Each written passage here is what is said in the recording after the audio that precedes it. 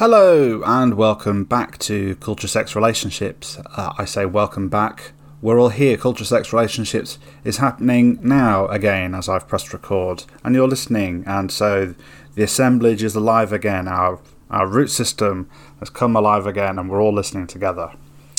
Hi, anyway, it's me, Justin Hancock, your host.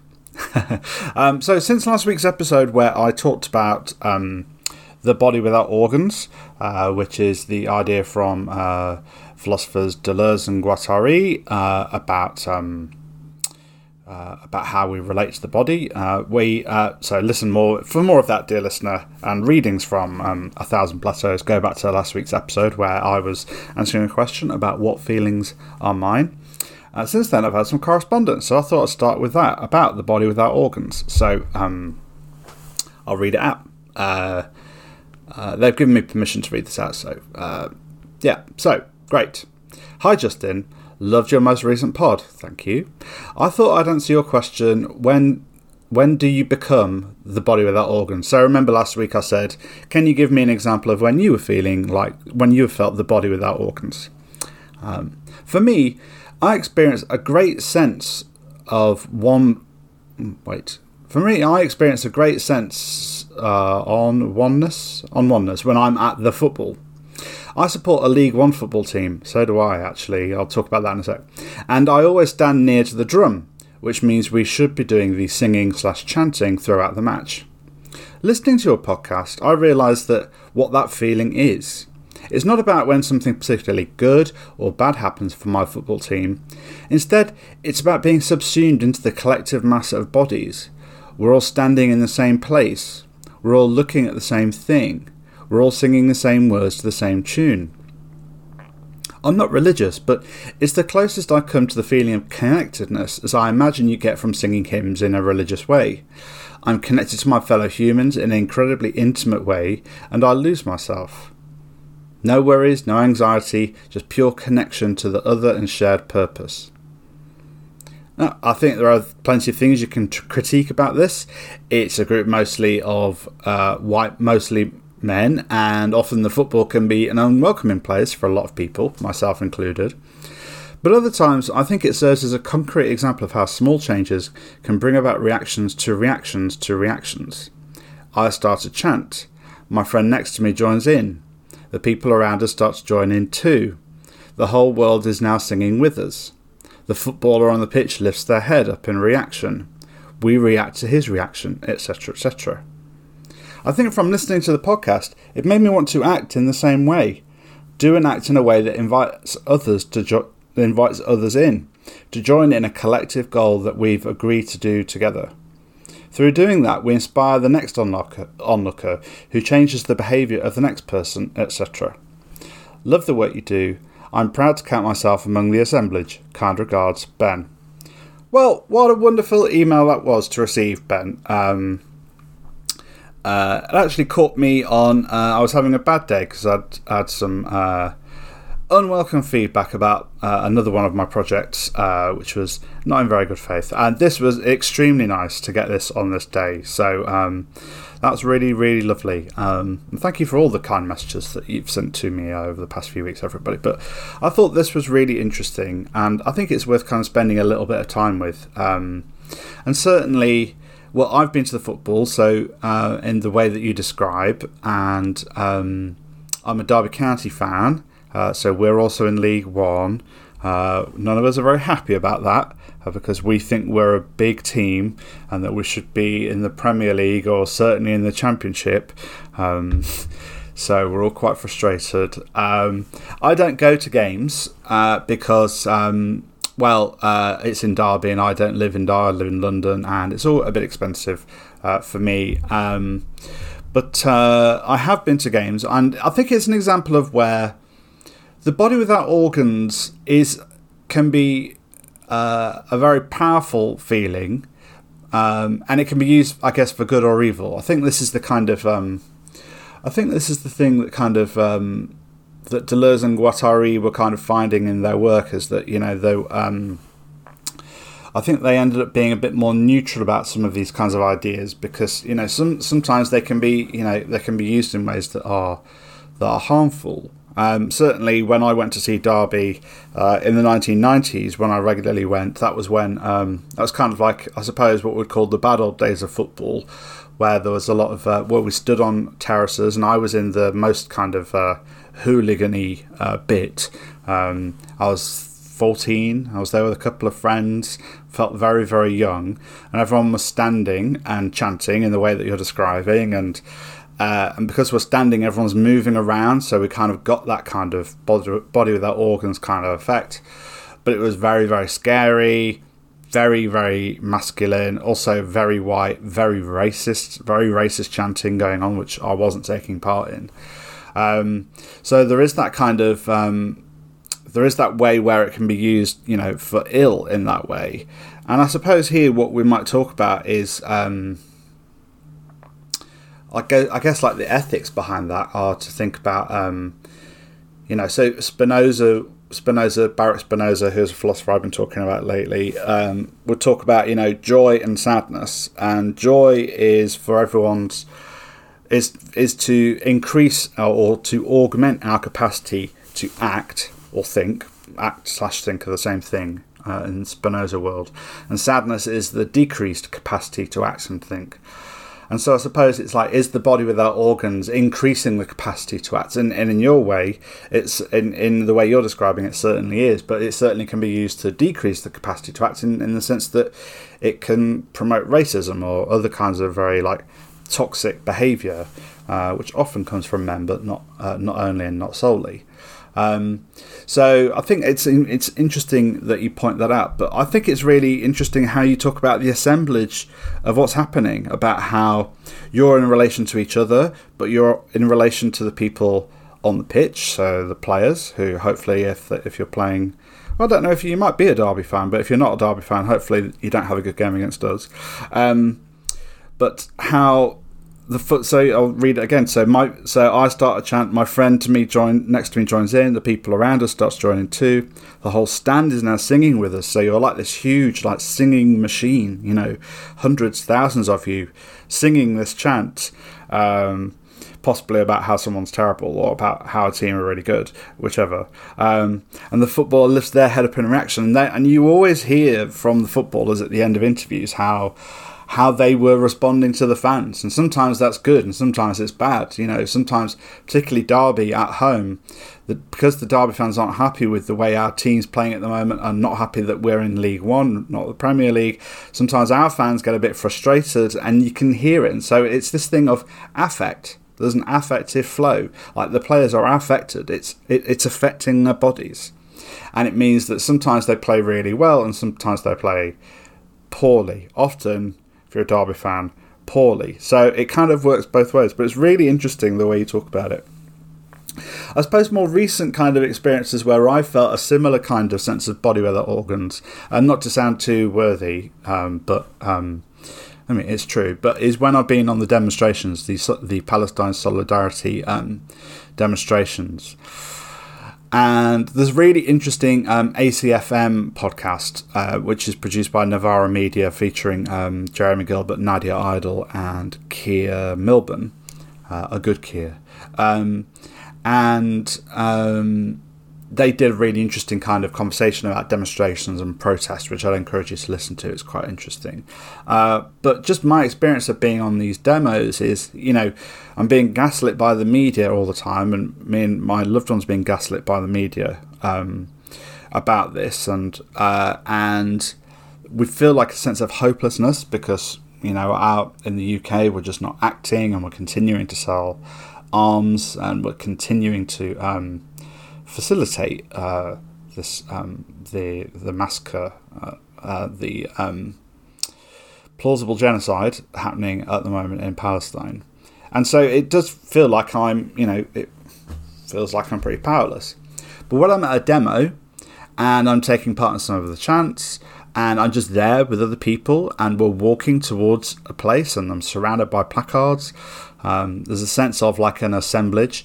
And I do kind of have a sense of losing that kind of becoming more immersed in the crowd, like that, seeing myself as having kind of a dotted line around me, that rather than like a fixed kind of solid line around me. My sense of self feels more part of the assembled crowd, which I find really kind of helpful.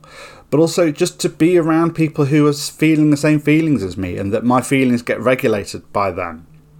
And so that my feelings become conscious in relation to everyone else around me helps me to feel like my feelings are valid. And so that in and of itself is a very kind of a nice kind of way of experiencing a similar thing to what you're describing. And so in that way, there are lots of instances where we can think about how the body without organs might actually operate for us, and how it might actually feel. And I think that's a good example of what it might do. And I think the other thing that you're kind of talking about here as well, which is what you're talking about at the end of your email, which is really, I love the email, is that it made you want to act in the same way. Do an act that invites others in, to join in a collective goal we've agreed to together. Through doing that, we inspire the next onlooker who changes the behaviour of the next person, etc. So what you're describing there is micropolitics, which again is like a from Deleuze and Guattari idea, but it is just this thing that when we see everything as being connected to everything else, when there is no kingdom, when we're not kingdoms within kingdoms, when actually we are just connected to everything else, and that we're all made out of the same matter, which has the potential to relate to and interact with other matter and to move things. Small acts like you're describing here can have these quite big effects that we don't really know, we can't see.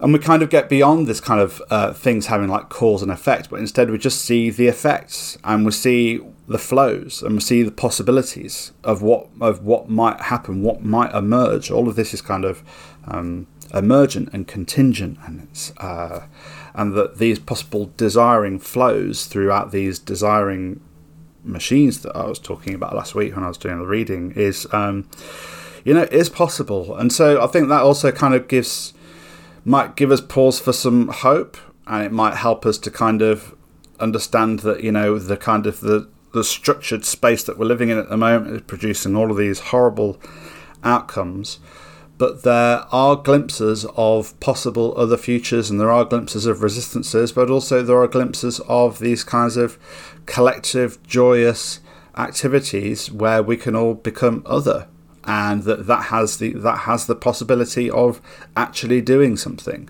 So I think that's worth holding on to, and probably like other people, I've been finding the news incredibly distressing and frustrating and disappointing, so I think it's important to kind of hold on to these kinds of ideas of the possibilities, at least, of micropolitics, the assemblage, and bodies without organs. So thank you so much for that really interesting email. Dear listener, if you want to email in times when you felt like you've been the body without organs, or if you even if you just want to email in and tell me about a time recently when you felt at your sparkling best, like what were you doing, what were you pleased to notice, just something like that, any kind of kind of interesting, kind of positive, affirmative kind of response that you've been having lately, and that you might want to share with me and the audience. Might be really great for me to read that out on the show too. So as well as that correspondence, I do have a question to answer. So I'll make this brief because I think I've covered this recently on a podcast, so I'm not going to go into this in too much detail. But it's to do with orgasms and coming. So we're getting sexy on the show again, but obviously I'll read it out in my usual matter-of-fact, dull voice to completely de-sex this and make it the least sexy thing you'll ever hear in your life. That's kind of, it's my mode. So the too long didn't read is, how can my girlfriend make me come? Sorry. How can my girlfriend make me come? During sex with my romantic partner, I'm reading this wrong. During sex with my romantic partner, I rarely get an orgasm by her touch, manual clit stimulation. But I do come by vibrator or when I touch myself. She feels distraught about not being able to make me come. I despise this phrase. Yeah, me too. I do get so much more than an orgasm out of our sex. I do think that there is potential for more pleasure/fun out of sex. Any tips on how? Yeah, I've got a few tips. I covered this in. I talked about this a lot a couple of episodes ago. I think the title of the episode is "What Else Can an Orgasm Do?" Me and Meg John did a show.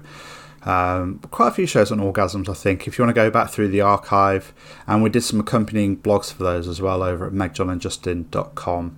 I think we did one about how can I reliably have orgasms, and I think some of our advice in there is probably really relevant. I might end up repeating myself a bit, but as I learn as an educator, every time I speak about orgasms, I probably have something different to say, something new that I've learnt. I think in that episode, What Else Do Orgasms Do?, I talked about my experience with this and how through a process of, I learnt to have multiple orgasms without ejaculation. So I have a penis, I'm male-bodied. I learnt how to have series of lots and lots of orgasms without ejaculation, like non-ejaculatory orgasms, which feel very whole body and very intense and wonderful. I kind of learnt by mistake, really, by kind of accident, because I was reading about mindfulness and I'd bought a new sex toy and I was having a break from partner sex because I was doing a lot of therapy at the time. And the thing I really noticed happening for me was that I was listening to myself more. I was starting to consciously make more noise because a former partner had invited me to make more noise because I was one of those silent people that you get. Often men are quite silent during sex, apparently, but I was a little bit quiet, and then I started making more noise, and then I was doing that when I was by myself, and then I noticed the noise, and then I started to notice kind of things spiraling. So I noticed the noise, I noticed various sensations, I reacted to that, then I reacted to that, and then noticed some more noise, and noticed some other things, I reacted to that. I might have said, oh my God, and then suddenly the room starts to feel very different, and the bed starts to feel different, and the toy I was using or the things I was thinking about start to feel different, and new things emerge. And and kind of the acoustic of my sounds and what's happening is kind of bouncing off the room, and that's feeding back. And then I realised that I've got the space to do this because I was in a flat by myself, and what the possibilities for all of this, and my possible sexual futures, and how I was just feeling very kind of, I was going through the moment of being in my body, but then also kind of like floating on top of it, and kind of becoming, I guess, here the body without organs. And I talk about this in this very boring, matter-of-fact way, just to give you some clues as to the kinds of things that you might want to think about incorporating. Because when we talk about, having an orgasm, and then, so all of the terms here that you're using are kind of not helping you, I don't think. So even the terms she and I are probably unhelpful. I know that, obviously we have to use them because we're speaking English, but just if we think of ourselves as being very separate individuals, so she and I, and that one person is doing a thing to another person, this idea of subject and object, then it gets us away from the possibilities of what might emerge between us in an assemblage, like I was just talking about from Ben's email. This possibility of small things that lead to other things emerging, and that we feel not in our bodies but conjoined with other bodies and plugging our desiring machine into other people's desiring machines, and and what might emerge from that. So even the kind of questioning the she and I in your email, I think might be quite useful for you to do, to think about what we might be generating together. So that whole idea of one person touching somebody else in order that they might do something kind of doesn't really make any sense when we address the fact that I get tremendous pleasure from touching somebody else. So, if the pleasure is only had in the person who is, you talk about having your clitoris stimulated, for example. So in this subject-object idea of sex, where there is a subject trying to make an object, trying to make another come, then you would think that it's the person with the clitoris, the other, who would be experiencing all of the pleasure, and the other person would be facilitating that. But actually people can really, really enjoy that. People get a lot of sexual enjoyment out of doing that activity, and then the activity isn't one person doing it to another, it's both of you taking part in oral sex together. It's just one person's tongue on another person's clitoris, but the person who has the tongue can possibly be experiencing similar or different kinds of pleasure from the person to the person with the clitoris. So in that way you both become the body without organs. It's not just a person with a tongue licking somebody's clitoris. You're both becoming other. Something else is happening. So something emerges from what you're kind of doing. I think going back to kind of my example of, paying attention to sounds, paying attention to sensations that aren't necessarily the tongue on the clitoris, but paying attention, or the finger on the clitoris, paying attention to the bed sheets, what you can hear, the thoughts you might be having, how you or your partner might look at in a particular moment, a sexual fantasy you might be having. You send me a longer email, which I'm not going to read, but you do talk about some of the other fantasy elements and some of the other experiences that you've had that you may or may not be able to do with your current partner because you're in a monogamous relationship. But you're allowed to think about those things. Like, you're allowed to fantasize about sex and other people, things, objects, times, situations. And I think seeing all of this is like this kind of a beautiful assemblage of different things that are just emerging, might get you to a point where you're experiencing more pleasure. I also think the other word here in your question that you might want to kind of think about in a different way is the words come and orgasm. So orgasm is very much like it's territorializing pleasure. So it's basically saying that pleasure is this particular kind of thing, and it has to hit this kind of it has to hit this particular way of that pleasure has to exist. So an interesting way of thinking about this is to look at the study of sexologists and what they've done in terms of trying to find out what happens during sexual excitement. Okay, and so the classic one of this is Masters and Johnson. There was a TV show Meg, John and I were watching back in the day. It was really fun. It's starring Michael Sheen as William Masters. I can't remember who played Virginia Johnson, and then Channel 4 stopped showing it after 2 series, but apparently there are 2 more series. I do actually need to get around to watching that again. Anyway, so in the 60s they created this very, very famous and incredibly popular and way too influential, in my view, set of research, which basically found what the human sexual response cycle is. So it's like excitement, arousal, excitement, plateau, orgasm, and then something else, a drop off. And it's like it always happens in this order. Interestingly, I think Deleuze and Guattari called their second book 1,000 Plateaus because they were interested in the plateau as this idea of you're not coming, but you're excited, and there's that desiring energy that we have in that phase of sexual excitement that Masters and Johnson came up with. And what they were doing was that they were watching couples having sex and watching people masturbating and saying, well, what you're doing there is you're experiencing these 4 stages, and that's what that is. And they're like, oh, right, so I'm experiencing those. So there was I think there's an element of confirmation bias in that. But then when anyone talks about sexual excitement or sexual response, that's what people talk about, and it always ends in orgasm. So the whole way that many aspects of sexology have been conducted, much research into sexology and like human sexual response cycle, has been this focus on the orgasm as the thing, the goal. And again, if we're applying this kind of post-human kind of response, this kind of idea of everything being in relation, that there aren't these individual things that exist in and of themselves, these essential units of things, but that everything is part of an emergent flow in relation to lots of other things happening in the external world. Everything is made out of the same substance. Everything is moving in relation to everything else.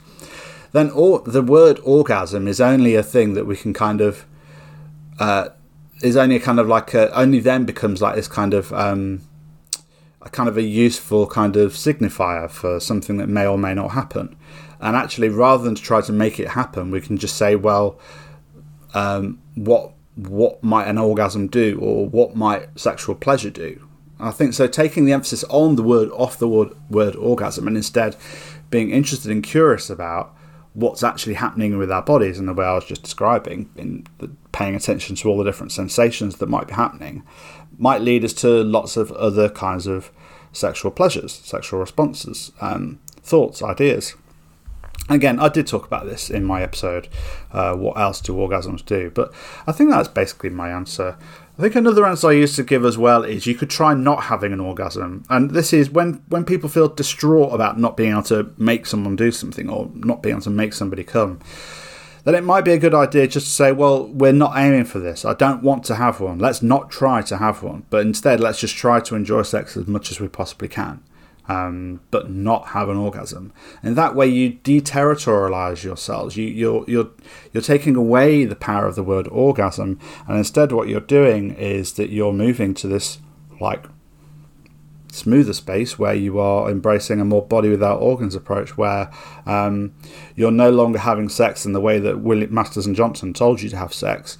You're doing it in ways that you are finding is working for you. You know, you are finding your own way of doing it. And so I think that is really useful, that it's a really good idea just to get into this idea that you write your own manual, that you write your own ways of doing sex. Which leads me to a nice plug. I've got your email address, so I'll send you a copy of this, but dear listener who wrote in. But Meg, John and I wrote a zine called Make Your Own Sex Manual, which came out at around the same time as our book, Enjoy Sex, How, When and If You Want To, which has been republished as Sex, A Practical Guide by Icon Books. I think both of these resources will be really useful to you. I'll send you the zine, dear listener, but you'll have to buy the book yourself. It's very cheap. It's like £7 or something. And if you buy it via my bookshop, buy it via the links that you'll find via my link tree, then I earn affiliate cash from whenever you buy through that. So you'll be supporting my work and the show by buying the book through that. But you know, we've got lots in there, which is basically helping you to re-educate yourself about sex and relationships and how you might do it differently. You know, like I said, like I've been saying recently, I hope I'm not just repeating myself over and over again on this show, but I think if we didn't have any sex education at all, we'd probably have a much better relationship to sex and relationships. Like, so much sex education, both the formal and the informal, and the discourses surrounding sex and relationships. Things like people telling us that we must have an orgasm, and that this is what pleasurable sex is, to experience an orgasm.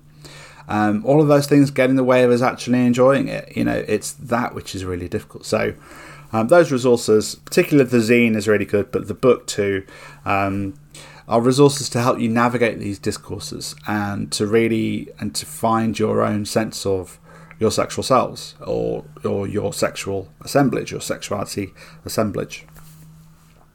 And if you want, actually, I did record a show with Girl on the Net, friend of the show, erotic writer, blogger, Supreme. If you go back and look for I think we talked about erotic writing in the assemblage. If you want to hear a bit more about assemblages and the sexuality assemblage, which is a paper written by Pam Aldred and Nick Fox, which is really, really useful. I'll put a link to that in the show notes. All right, that's enough of me rambling. Thank you so much, dear listener. Again, if you have any correspondence you'd like me to read out on the show, things that have been working for you, things that you're pleased to notice, times when you've been the body without organs, send it in to culturesexrelationships@gmail.com, or you can send me a message via an anonymous Google form. Link to that in the bio for wherever you're listening to this show. Okay, so that's all for this week. Thanks to my patrons who are paying me to make the show. And if you want to support the Patreon for just £1 a month, then head over to patreon.com/culturesexrelationships, or head to megjohnandjustin.com and buy one of our resources. And also, if you want a coaching session with me, head to justinhancock.co.uk to find out about my coaching service, my solution-focused coaching service. Okay, that's enough plugs, that's enough talking, that's enough podcast. It'll be a couple of weeks at least before the next podcast because I'm going away for work, mostly work. Going to eat a lot of pasta, drink some red wine in northern Italy. I'm hoping Derby County win this afternoon. I'm hoping, Ben, that your team wins, as long as they're not playing Derby County, in which case I hope you lose. Your goalkeeper's terrible. Your shirts are rubbish.